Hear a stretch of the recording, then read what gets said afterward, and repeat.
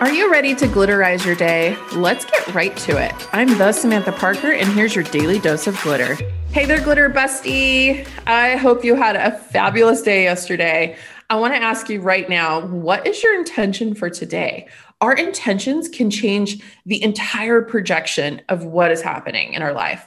Okay, here's how it goes, okay? If you wake up in the morning and you're like, fuck, I gotta get up and do my freaking workout. I really don't want to.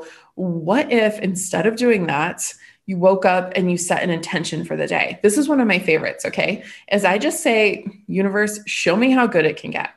I don't have to be super specific every single day, and I don't have to control every outcome, but just something as simple as show me how good it can get can completely change the intention of your day. Hey, just a reminder, sometimes when you say show me how good it can get, things will fall off. Things might change.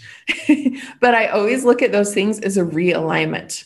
It is always guiding you and pushing you to where you can become your best self and live your best life. So if you have an intention for something and maybe something kind of sloughs off and you're like, F this, the universe is against me, it's not.